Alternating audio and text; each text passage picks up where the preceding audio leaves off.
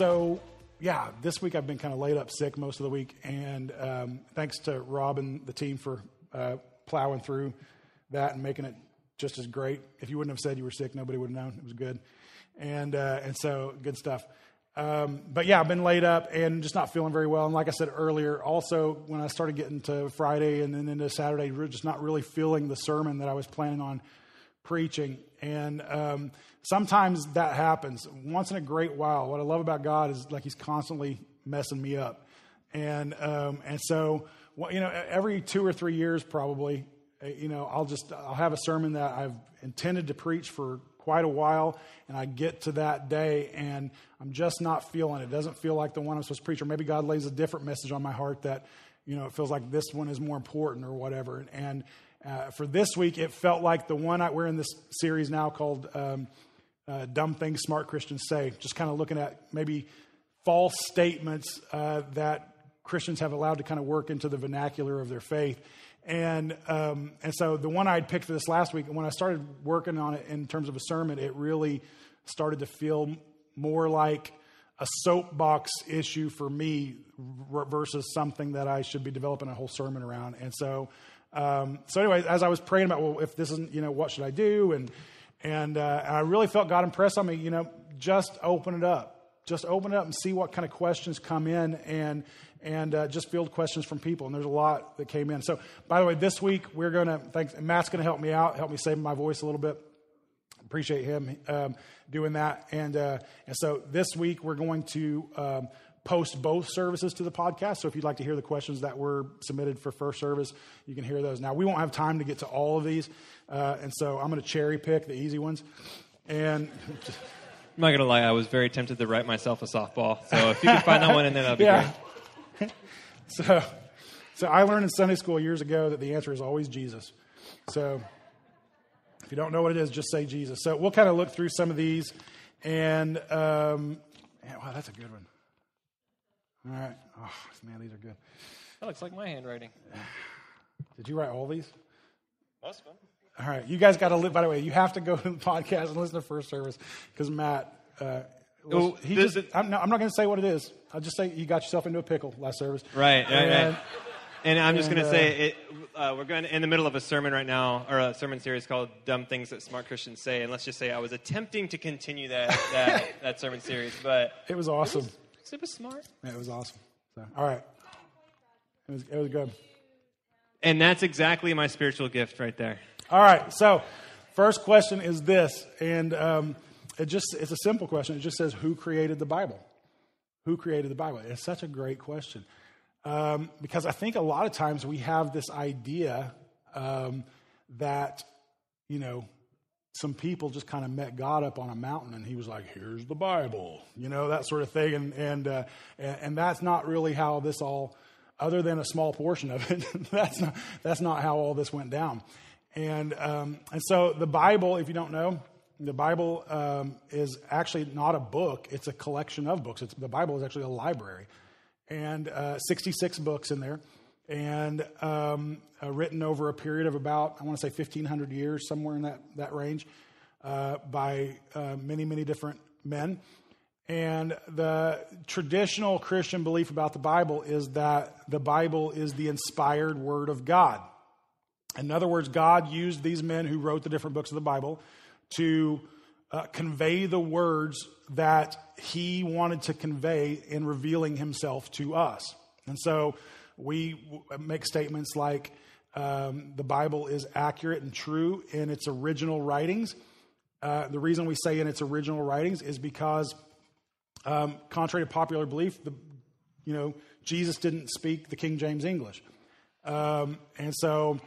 that the words were originally written in Hebrew and in Greek, and so what we have are translations of those words. We have very good translations. I can tell you with complete confidence that I have faith in the translations that we have, in that they are very, very good translations. However, as my Greek professor in college told me, all translations are at best an approximation. All translations are at best an approximation. And what he meant by that is that there are some words that there is just no direct equivalent for from language to language. And so the Bible translators that have translated into English and then in other languages as well, you take a word, and if there's no exact equivalent to that, you do the best you can to describe that word, to describe that context. I always use the example of the word love in Greek. There's several words for the word love. There's a word for love that describes the love you have for your family. There's a word for love that describes romantic love. There's a word for love that that describes kind of the love that God has for us. And there's all these different words for love. For us, we just have the word love. So I love my wife, and I love a cheeseburger, and I love God, and I love Star Trek. Whatever. So like it's all, even though like the love I have for my wife and the love I have for a cheeseburger are very different types of love.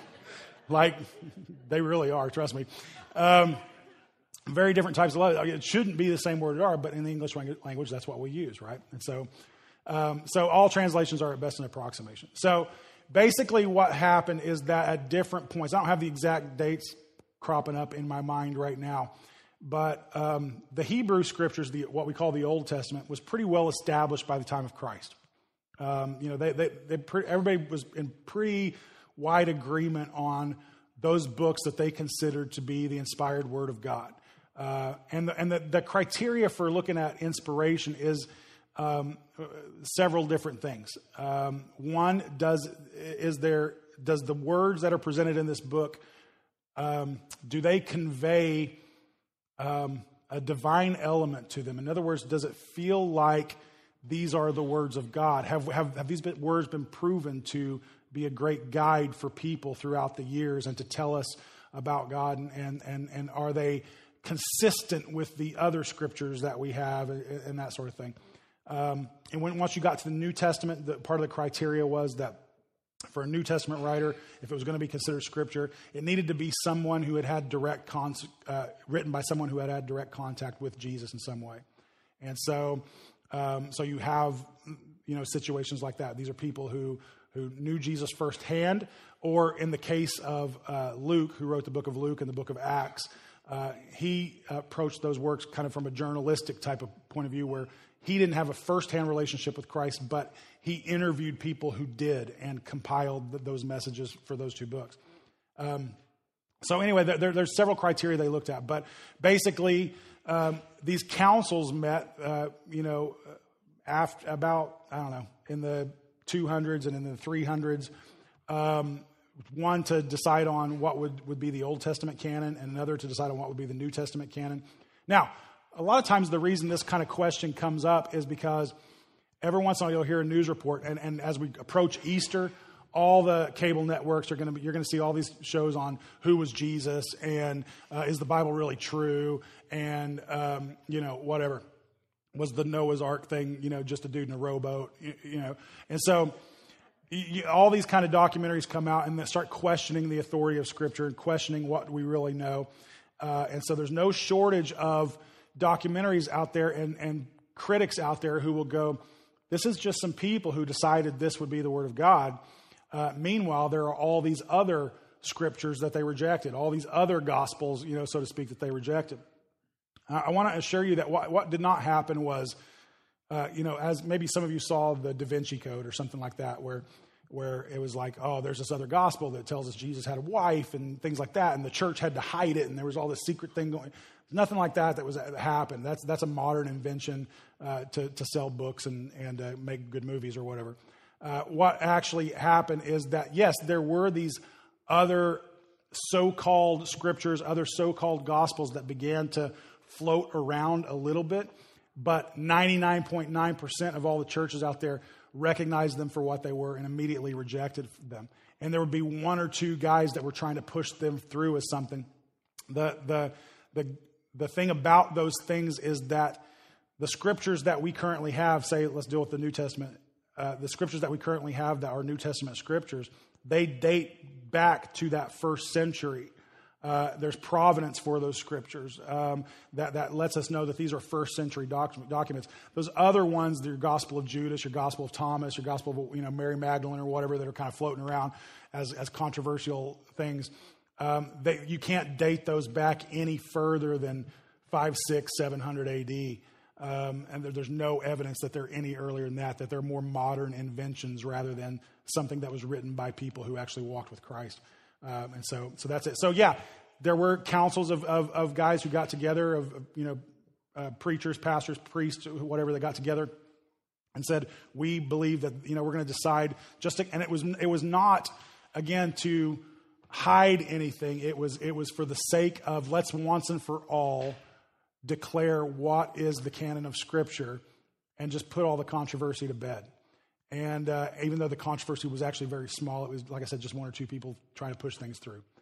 And so they did. They compiled the list that all the churches agreed on. These have the clear markings of Scripture, and that's how. So that's how we got the Bible, and so that's how we got the Bible in its original languages. Translations started to happen. The printing press came about, and that started to happen, and so that's a really good,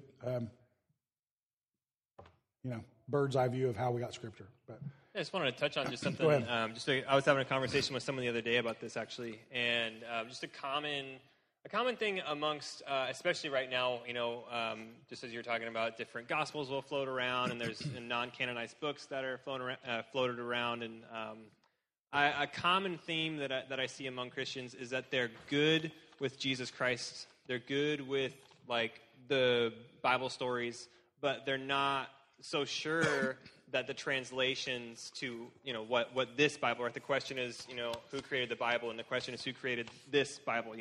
I have the 1984 NIV, just arbitrarily, that's the one that I have, and I love it.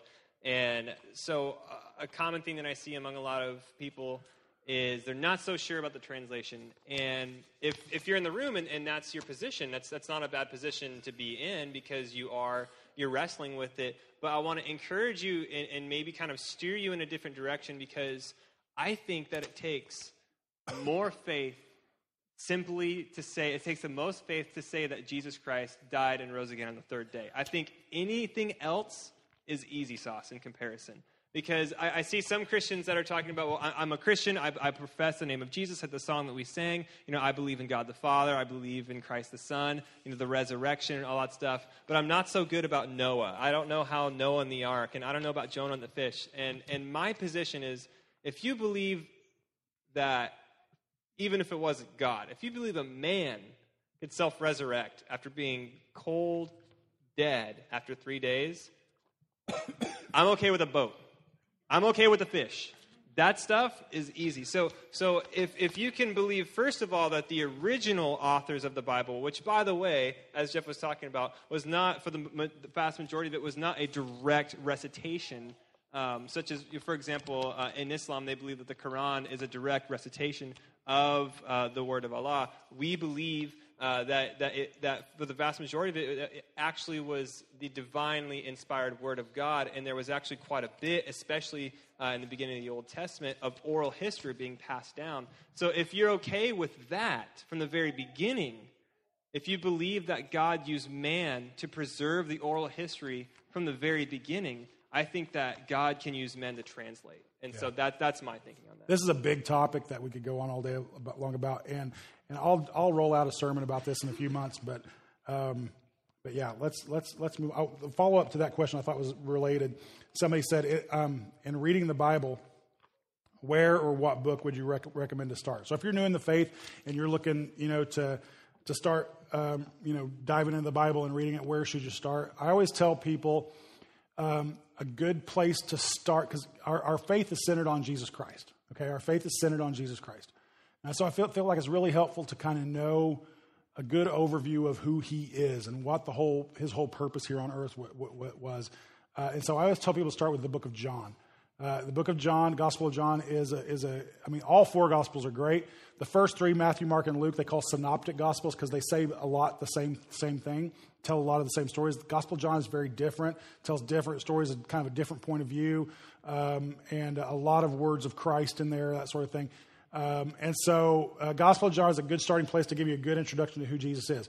Then I tell people, go back to Genesis. Start at the beginning, go back to Genesis, and work through, say, Genesis and the first half of Exodus, because so much of that is foundational to everything else in the Bible. Like the New Testament is constantly referring back to stories in Genesis, back to concepts of creation and who we are as man and sin and things like that, that all those things kind of come in to the scene, and references to certain patriarchs that, date all the way back to Genesis. So go back to get the foundations. And then from there, I think you could, it's up to you. You can work through it. There are chronological reading plans out there. There are just kind of through the Bible in a year reading plans. I like to do larger chunks of Scripture because I think it helps me piece it all together more in my head. And so once in a while, every year or two, I'll go through a kind of 90-day plan through the whole Bible. It sounds intimidating. It's not really that bad. It's about 40 to 45 minutes a day of reading. But anyway, so just do that. If you want to bounce around, get involved in a study group, whatever. But I think, again, pick one of the Gospels, go back and read the foundational books of Genesis, and from there, you can just dive in and go wherever you want to go. But good question. Yeah, I would throw out, too, I was going to say, John, as well, and one of the things that we did early on in Impact was a study in Proverbs, and the group that was in Impact was not necessarily a group of seekers, necessarily, people who are adamantly looking to know more about God, and Proverbs was great because it offers just a lot of wisdom, and it allows us to say, well, if the Bible says this, maybe I can try this. And from the world point of view, if this works, then maybe this is true.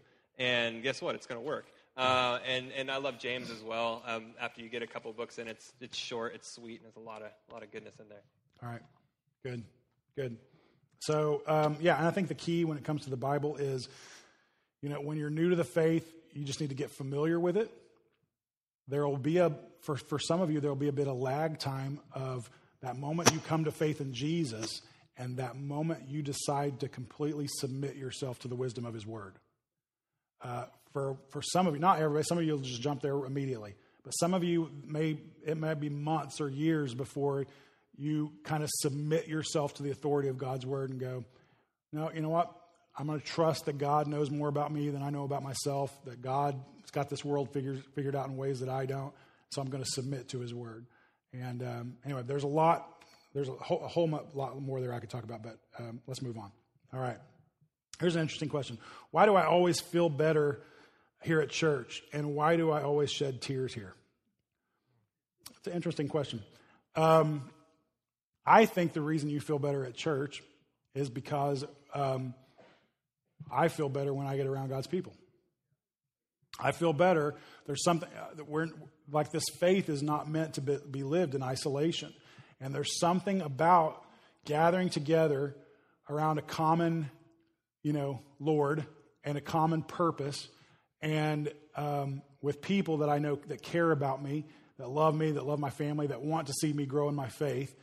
It's encouraging. It builds me up. It helps me keep going throughout the week. And it's good. What the Word says, how good and pleasant it is, when we dwell together in unity, when we come together in the Lord's house and things like that. So there's something about being here, and I believe, I don't know if there's any scriptural background for this statement, but I'm going to say it anyway. I believe that the more followers of Christ that get together, the spirit is greater the larger the crowd gets. There's something about just when you get together with God's people, the Spirit can just begin to move freely. I don't know how else to describe it other than that, but it's a powerful experience. Now, I can have a powerful experience on my own too. God blesses me with those as well. But I'm going to tell you, it's sweet when I'm with you all. There's something sweeter about it. And in terms of the tears, I think, God does this work in our hearts of softening our hearts to other people and their stories. He softens our heart to His Word and to the implications of that Word on the lives that we're living. He creates burdens about issues that where once we had nothing like that. And so, I think that's just kind of the work of the Holy Spirit. Not that there has to be tears to be evidence of the Holy Spirit. That's not what I'm saying. But I just think, when the Spirit moves you, burdens you about an issue, about a scripture, about a person, there's emotion that goes with that. Yeah, and in the song that we sang, the third song that we sang, where the Spirit of the Lord is, there is freedom. And just as you're talking about, us being there and the importance of fellowship, I was looking for, I wrote something down in my Bible that I think actually you said a couple of weeks ago about if God has put his fingerprint on us, if he's given us the image of God, then we contain the qualities of God. Obviously not perfectly because we are imperfect, but through the Holy Spirit, where the Spirit of the Lord is, there is freedom. And something that I love so much about the way that we model with our youth group is in the time of what we call musical worship, there's a freedom for students to grab someone and go pray in the back or just talk through, because we feel like that's a part of worship, designating time for God, and we believe that there's freedom there for that. And obviously in our country, freedom is so important. People fought and died for freedom. It's not only part of the Christian faith, but it's a part of just humanity, that desire for freedom. And I think that, I was just talking about the tears. The Bible talks about both tears of joy and tears of grief. And in Ecclesiastes, if you've ever read through, talking about books to read, if you ever read through Ecclesiastes, it might be an intimidating book at first. It's a bummer. It's a big bummer. It's a bummer sooner than later, but it's just for you, sorry. That was weak. Yeah, whatever. Hey, his phone went off in first service, so there's that. I think that it's one of those books that kind of talks about that. Well, I'll just keep it short because as we were talking about, my spiritual gift is going on and on and on and on. Mm-hmm. But it's this aspect of coming to God in aspects of sorrow, in aspects of understanding the gifts that God has given us on this earth. But there's a lot of sorrow in that.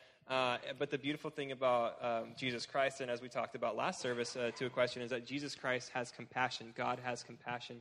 And so as we talk about coming together here, the body of Christ, whether it's for 90 minutes on a Sunday morning or in the basement somewhere or out in the courtyard or wherever we are, where the Spirit of the Lord is, there is freedom. God has compassion on his children. And I think that just boosts us. Yeah. Good. Patriots or Falcons? A full, unbiased analysis, please. All right. Yeah. That's hockey. Can we just, does anybody care? Is that what's... But once again, does anybody care? I don't. I'll full disclosure, I did not watch a single football game this season. All right. But that's not anything anti-football. It's just... All right. That's good. Good. Go. That's my full analysis. Sorry. Go local team. Okay. All right. Here's a couple of questions about the same thing. One says, I grew up in church, was water baptized at 12, but fell out of church and away from God when I moved away to college. I'm getting back into church and my faith. Can I be water baptized again? If so, what does that look like? We had a question first service about, do you have to be baptized by immersion, or does it matter? Somebody was baptized by a different method, sprinkling or something, when they were younger. And so the question, a couple of questions there. And a follow-up here on another sheet says, is baptism a requirement of salvation? So let's talk about baptism a little bit. We talked last service that the Greek word that we get the word baptism from is the Greek word baptizo. And baptizo literally means to immerse in water. And so we follow that pattern of immersing in water. If other people want to do it differently, I don't have any major beef with that. We just, we feel like that's the way Jesus did it himself. When he was baptized, he got in the river. I don't think you get in the river just to be sprinkled. I think once you're in there, you're getting wet, right? And so, but that's not a big, if you were baptized by a different method other than immersion years ago, if that baptism is good enough for you, if you feel like that was a strong proclamation of your faith, then we're fine with that too. We're not going to make you get rebaptized or whatever. Now, this question is about somebody who fell away from God, is coming back to God, and they're asking, can I be water baptized again? And the answer to that is yes. Yes, if your faith, you're finding it all over again, it's new to you, and you need to make a proclamation of that faith, then absolutely you can be water baptized again. Who here has ever been baptized more than once? Raise your hand. So there you go. You don't have to feel alone. Yeah, several of you have done that. And so that's fine. Now, the other question, do you have to be baptized? Is baptism a requirement of salvation? So I always say that this way.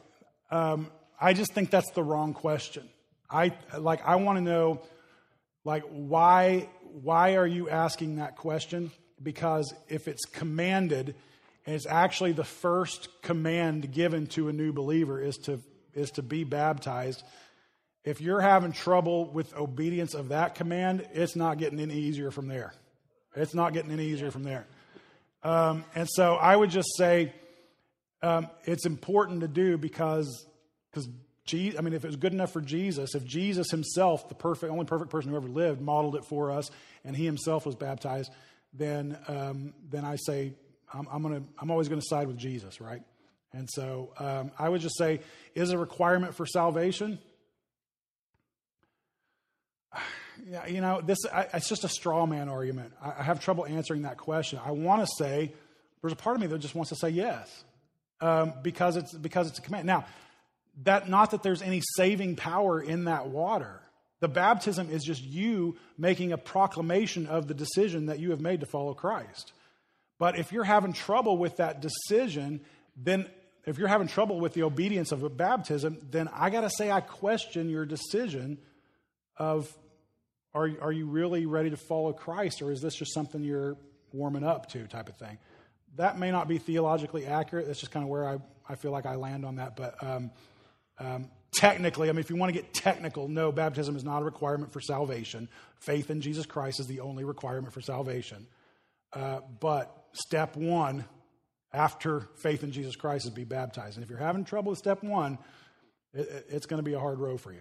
Yeah, and I think the best example of that position would be the thief on the cross, right? So here's this man who's lived an unholy life, and he's being crucified alongside Jesus for a sin that he committed. And this other guy who's also being crucified is heckling Jesus and is giving him grief. And this thief backs up Jesus. And you can go to this example for several things. Do you have to produce fruit in order to be saved? And in this scenario, you see this guy not have the opportunity to get baptized unless you consider, if you had the vinegar and gall baptism, that could be a sprinkling of vinegar and gall on a sponge. But no, he doesn't get baptized. The question, do you have to produce fruit to be baptized? I would argue that him declaring in front of everybody that Jesus Christ is who he says he is fruit. I would say that would be qualified as evangelism, that right there is also a declaration of faith, which is part of what baptism is. So no, the thief on the cross did not have an immersion baptism, nor did he have a sprinkling baptism, unless vinegar counts on a sponge, but I doubt that it does. But he did, Jesus said, I will see you in paradise. Yeah, the other thing is we're not going to be legalistic about it either. No. Like, it's not a legalism thing with us where, baptism is a big deal. It should be a big deal. Scripture makes a big deal out of it. However, we're not going to be legalistic. A few weeks ago we baptized somebody who had some serious back problems. They were worried about the immersion causing problems with their back, and so we poured water over her. I've done similar things with people, kids that had developmental disabilities that had maybe a terrifying fear of water, whatever. We're not going to be legal. We're not going to hold you down in the water against your will. That's not what this is about. And so, it's just, just do your best to be obedient in that. All right. If you want to hear more about baptism, we talked about it first service. If you want to learn how to turn a cucumber into a pickle, we also talked about that. So we're not going to go there. All right. Here's a good one. How do you show respect for someone who is always sarcastic and disrespectful towards you? I think this is from my wife. No, I'm just teasing. I thought this was directed at me. She's got a good track record of dealing with this, though. How do you show respect for someone who's always sarcastic and disrespectful to you? So, the first thing I think you have to do is you show love to that person. There are people in this life that are jerks, and you might be one of them. I don't know. You might be one of them. But we just because someone's a jerk doesn't mean we stop showing them love. We show love to everybody to the best of our ability. Now, however, that doesn't mean that we have to be doormats. It doesn't, like even when Jesus says, if someone strikes you on the cheek, turn the other cheek to him, that sort of thing. I still don't think that's a command for us to be doormats. I think it's just a command for us to show love and peace, But there's nothing wrong with standing up to someone in love who is mistreating you.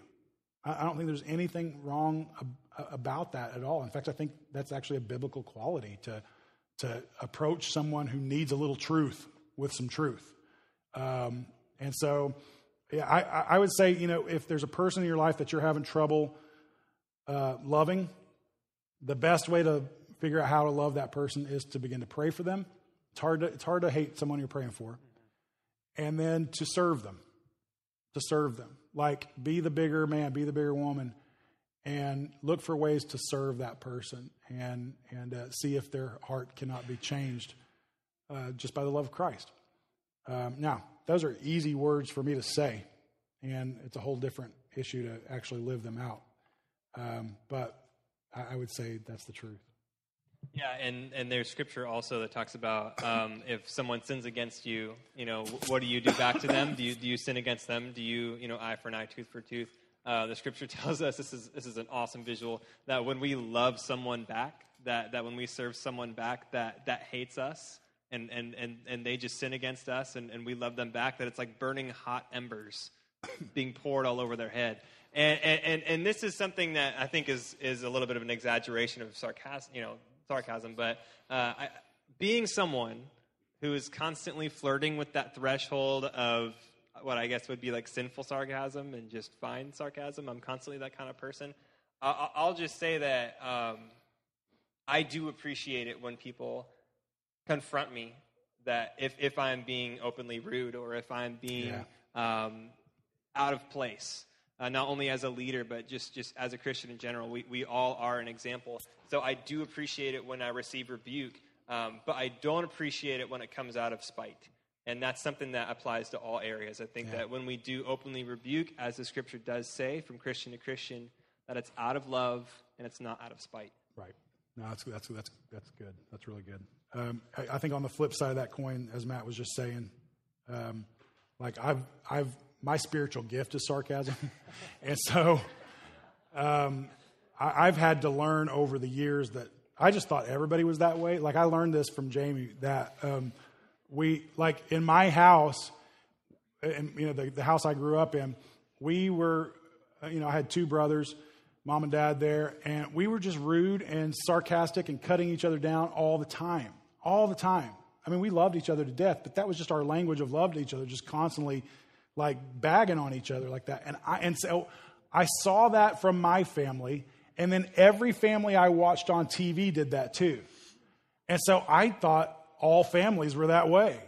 And then the first time I went home with Jamie, when we were in college and started dating, I went home and met her parents and stuff. And I'm just teasing with her and stuff like that. And her parents thought I was awful. I mean, they just thought that was the first time I learned, all families don't do this. Okay. And over the years, I've had to learn to dial that back because not everyone receives that the same way. And so if you're that person like me, that you've got the gift of sarcasm, just know that not everyone, for some people, it's a foreign language. And not everybody gets it. And so you might need to, out of love, dial that back, in great and small ways from time to time. So, all right. I'm not sure if I want to tackle this one. Well, it goes to me. Okay. You ready? Oh, no. Here we go. All right. Were Joseph Smith and Muhammad false prophets led by Satan?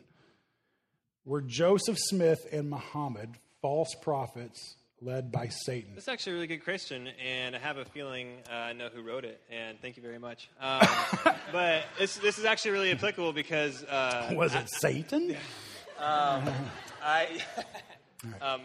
I'm currely taking a study in Islam right now, and it's pretty fascinating. I'm looking at parallels between the Muslim faith and the Mormon faith. There are quite a few... almost spot on. You just change the word, you change the name, you change the date, you change the location. Much how both religions started are very much in the same light. Just for example, obviously, both of them started post, were in the AD era after Jesus Christ ascended. Both of them had one major prophet, which directly translated the word, what we would call direct, recitation of the word of God. Both received a direct oracle from a named angel. Both created a nation state, in the name of that religion, and just the list goes on and on and on. And so I am going to take a kind of soft position and say that I don't know if I want to make the claim that it was the words of Satan himself speaking directly to two men. Although I do want to stake the claim and say that false religions are not of God and they are from the enemy. And so when it comes down to all the other all false gods, as we talk about different religions, we understand that God has taken the claim, the fame of all righteousness, of all holiness, and from the very beginning and on through to the end of Revelation, we see God being the one and true holy God, and all other as false gods in the camp of the enemy, in the camp of Satan. And so, to answer the question literally, I wouldn't venture to say necessarily that it was the voice of Satan that inspired, for example, the Quran or the Book of Mormon. I don't know if I want to make that claim. However, I at least, I don't know if I'm speaking necessarily for Living Hope Church, but I would venture to say that both inspired scriptures, which are for Islam and for the Book of Mormon, are false. And I also want to state the claim that some of them do have some historical accuracy. There is some historical accuracy in some of them. However, there is also quite a vast amount of historical inaccuracy, whereas we look at the Bible and we see the accuracy of the history. That's a completely different argument. I would say yes and no. I would say yes and yes, and this is where I am on that. I would say, and I'm not disagreeing with you. I understand your point of view. I'm going to treat this as two questions. Were Joseph Smith and Muhammad false prophets? Yes, absolutely. Anybody who is not proclaiming Jesus Christ, as we find in Scripture, that's a false prophet. And so the answer to that is yes. Were they led by Satan? I would even say yes to that, because I think we're all led by Satan from time to time. I think I've been used by Satan in the lives of a lot of people I've come to know. I was going to say, Jesus rebukes Peter and says, "Get behind me, Satan." Yeah, I'm just saying there are times that Satan, and we're talking about Satan, we're talking about our spiritual enemy. There's time that the enemy can use you, unbeknownst to you, to be a stumbling block to somebody else. And so that's why I think it's good to just live in that awareness and go, like for instance, if you find somebody offended by something you said, something you did, maybe something you didn't even know you said or did, and somebody expresses that to you, I think it's okay for you to go, to be repentant of that, to be apologetic for that, and to go, man, that was not my intention at all. And if I caused you to stumble, if my actions caused you in any way to move towards a state of bitterness or anything else, gosh, that was just the enemy using me as some tool I didn't even know, right? And I think that's okay. And so were they being used by Satan? I think ultimately anybody who is anti-God, anti-Jesus Christ, in some ways are tools of Satan. Does that mean that we treat them like demons? No. We can love them. We can have conversations with them. We can even agree on certain things together, and show them the love of Christ. And so, I don't know if that makes any more sense, but yeah. So okay. I don't know which one to do. What time is it? Okay, let's do two more. We're not going to be able to get to all these. I'm sorry. Okay, this one first. Is it wrong to be a part of a homosexual wedding? How do I love and support them without supporting their decisions?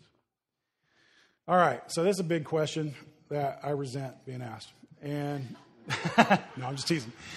No, it's a good question. It's a good question, and a lot of that depends. Some of you are new to church, and you've maybe been wondering where we come down on this issue. How we stand on certain things like this. I'll tell you, we stand with Scripture. We stand with Scripture. We don't stand on a position of hate. We don't stand on a position of, ooh, that's icky. We just simply stand with Scripture. And the way that the leadership of the church reads Scripture, we do believe that homosexuality is a sin. Now, there's only a very small handful of verses in the Bible that even speak of homosexuality. Very small handful, just a few. And so the Bible does not necessarily weight that sin heavier than a lot of other sins. And I think it has been a massive cultural mistake for Christians to weight that as such a huge sin, because it's not. It's a sin. It's a sin. There's a lot of things that I have hang-ups in my life that are just as big of sins, if not worse, than that. And you could say the same thing too. So we don't approach that from a position of hate. We just simply side with what Scripture says. I don't have time to. If you look up some podcasts, there's actually a couple of good podcasts from about I don't remember, May or so of last year, where we dealt with this topic pretty extensively. You can look those up. So I'm going to start from there. You may disagree with that statement. You may have a different idea of whether or not that's sin or not. But I'm going to start with my answer to that question from right there. That we take the position that Scripture holds this to be a sin. Okay, not the most horrible sin in the world, but a sin. So is it wrong to be a part of a homosexual wedding? And so I think this comes from a standpoint of if I go to a wedding of somebody that I care about that's homosexual, is that me compromising my faith? Is that me showing support for a decision I think to be sinful? And so let's start here. If we're talking about someone who is outside of the faith, I don't think it's up to us to exact our values on someone who is outside of the faith. Okay? In fact, I think the Scripture actually teaches against that. If we're talking about someone who is a brother or sister in Christ, then it's our right and responsibility, heavy responsibility, to actually have a conversation with them about what the truth is and the life that God is leading them to and that sort of thing. And so that being said, I've been asked this question before by a person who was dealing with a daughter who was going to get married to another woman, and should they go to their daughter's wedding? I'm going to tell you what I told them, and you can feel free to completely disagree. My guidance to them was, regardless of whether you agree with that decision, your daughter needs to know that you love her. And I think if you feel like the Holy Spirit is giving you the clearance to do this, I think it's okay for you to attend that wedding. Just as a show of support for somebody that you genuinely love and care about and who is a very important person in your life. I think it's not enough for you, though, just to attend that wedding. I think it's also, you need to have a conversation with them about your concerns and then also express the love that you have for them. Now, that said, homosexuals of all types and shapes and colors are welcome here at Living Hope Church. Absolutely welcome here. I believe there'll be homosexuals in eternity with us. I fully believe that. In the same way that there will be people who struggle with any number of other things in their life.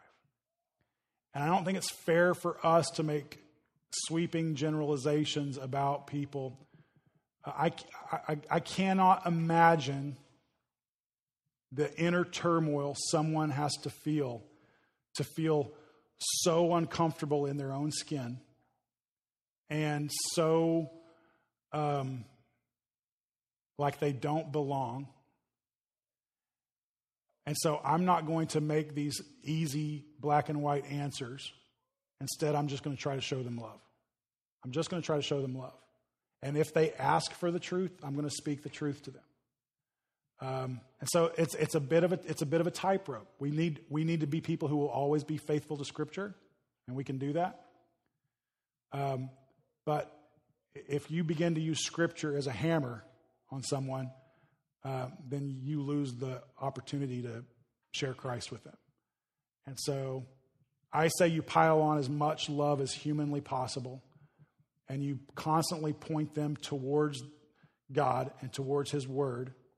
And rather than feel like the weight is on you to see that person changed, trust the Holy Spirit to do what only the Holy Spirit can do. And so that's where I would be. If you want, go ahead and add something. And I was just going to just kind of piggyback on what you were talking about with this aspect of whether attending a wedding is support or not.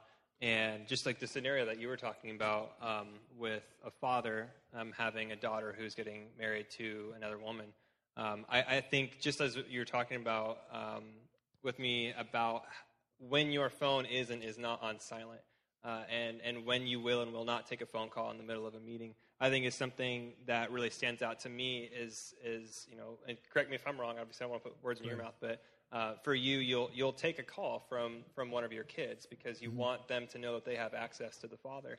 Yeah. And so I think in the same way, I think just as God's grace covers sins past, present, and future for those who are in Christ and to become in Christ, I think in the same way that a father loving their daughter regardless of their position on their orientation or any of that, I think shows and models the fact that, what we talked about last week, is anything going to separate us from the love of God? Well, this one sin right here will, and that just doesn't add up. And I think it is just like what you're talking about. It may be conveyed as full support unless there is a conversation there. And so let's take a scenario where you have a friend that's getting married, and you've been invited, and this question is asking, is it a sin to take part in that? And I think to just, again, with this theme of sweeping generalizations, I think to just completely say all attending of a wedding in that scenario would be support, I think assumes that you're not having a conversation or your friend doesn't understand your position. I don't think that attending a wedding where it's a guy and a girl is 100% always support, in the same light that I do have friends who attend parties where there's alcohol and beer pong and people getting blacked out and stuff, but they'll never drink. Is it a sin to attend a party where there's alcohol being drinking and people are making stupid decisions? I don't think it is. I think it's a sin to participate in the mentality of getting drunk, and the Bible talks about how drunkenness is a sin. But Jesus was around prostitutes. Jesus was around people getting drunk. Jesus even had a reputation of being a drunkard, and that's something that's kind of hard for us to even imagine. But that's the kind of God that we serve, is that our God is so desiring for all to come to Him that He is there with everyone, though He is not participating in the sin. So the argument is that attending a homosexual wedding is glorifying the sin, and it's taking part in the celebration of that sin. But I would venture to say that that's not 100% the case just by showing up. But again, just you're talking about the importance of either having that conversation or your position being known. I personally think that being devout to not show up will be perceived as unloving someone, which I think may be a greater... I want to be really careful about how I say that. The Bible is very clear on the importance of love and when we don't love someone. So I think that taking the position that always and forever, never attending, may be a scenario that creates more negatives. I think it's situational. I think that you have to...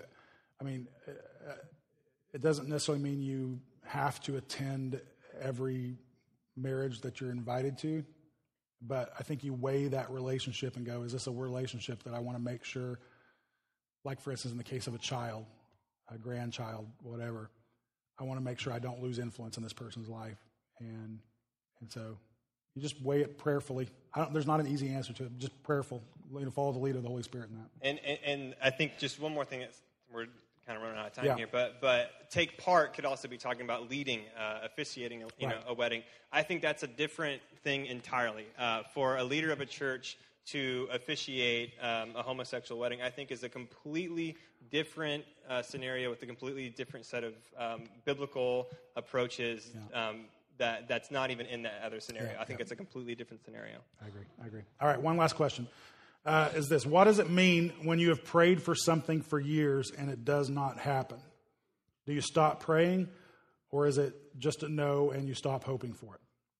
All right, so I think, again, this is kind of situational too. It depends on what it is that you're praying for. I mean, if you're praying that your lottery numbers will finally hit, then, you might just need to devote something, more important in your prayers. But let me read this scripture from 2 Corinthians chapter 12.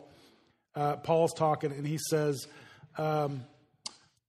he says, to keep me from becoming conceited because of the surpassing greatness of the revelations, he's talking about that he was experiencing. A thorn was given me in the flesh, a messenger of Satan to harass me, to keep me from becoming conceited. And 3 times I pleaded with the Lord about this, that it should leave me. But he said to me, my grace is sufficient for you, for my power is made perfect in weakness. Therefore I'll boast all the more gladly of my weakness, so that the power of Christ may rest upon me. For the sake of Christ, then, I'm content with weaknesses, insults, hardships, persecutions, and calamities. For when I am weak, then I am strong. I love that idea of, I took this to God, this issue, and nobody knows what it is. Lots of speculation about what Paul's thorn in the flesh was. But he says, basically, I took it to God 3 times, didn't get the answer I want, and so I just gave it up to him. I learned to become content with my weaknesses, content with insults that were being thrown my way, content with hardships and persecutions and calamities that might strike my life. I learned to become content in all that, rather than constantly, woe is me, God, take this thing from me, take this thing from me. And so I think a lot of it depends. I would say if it's an issue that you're praying for that is within the will of God, then keep praying. For instance, the salvation of somebody you love. Like if you've been praying for somebody you love to come to faith in God, well, guess who wants them to come to faith in him even more than you? God. So keep lifting that up to him. Keep lifting those prayers up to God. If it's something where God has placed you on mission to do something, and you're praying for the success of that mission, as you see it, keep praying for those things. That's completely fine. There are some things in our life that, like I mentioned this earlier in the first service, some things are just part of life. Some things are just your lot in life. Do you think that there are Christians in other parts of the world that pray constantly that their government would be more sympathetic to their faith? And maybe they'll see that happen, and maybe they'll never see that happen. That's just where they have been placed in the world, and God is going to glorify himself through that situation.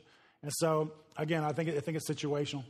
Those things that are the will of God, pray all day long about them. Those things that are more about your ease, your comfort, your kind of personal happiness, your desires or whatever, it's fine to lift those prayers up to God too. But, at some point, you just kind of got to turn those things over to God and just say, your will be done. I'd like this, whatever, but that's in your control. That's not in my control. And so to learn, I think content is the key word of that whole passage. Learn to be content. Yeah, and I think I have a great example in my life, basically the last 2 years of my life. I was diagnosed with Lyme disease about 2 years ago, and I was sick to the point where basically coming to church on Sunday morning was about all I could do all week long. And I was coming in on a cane and, just barely making it, TMI, but spending half the service in the restroom. I mean, I was just miserable and just so sick. And prior to that happening, I actually had a miracle happen in my body that I had been prayed for, and there was something that was miraculously lifted in my body, full-on healing miracle, but God did not lift the Lyme. And don't think that for a single day when I was going through my worst, I wasn't praying for healing from God.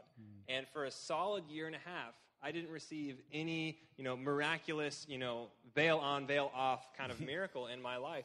And today, I'm at a place now where I'm fully functional, but I'm not 100%.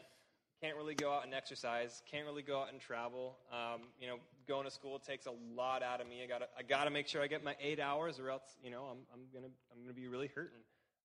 But the thing that I've gotten though is that I've gotten a bit of what Paul has gotten in that my grace is sufficient for you. That God's given me some clarity and the reason why he has allowed this to happen in my life. The amount of people that God has allowed to come into my life that I would have never, ever met, and I would not have had any empathy for what they were going through. God opened up an entire new realm of ministry in my life, and so I see the purpose. So the question would be, do I continue to pray for healing? Yes, I do. I do continue to pray for healing, and I also do take care of myself. I have to take care of myself and set limits and eat healthy and do all that stuff. But yes, I still do pray. So, yeah, and I'll close with this. There's a church leadership guy named Andy Stanley. He's a pastor in Georgia.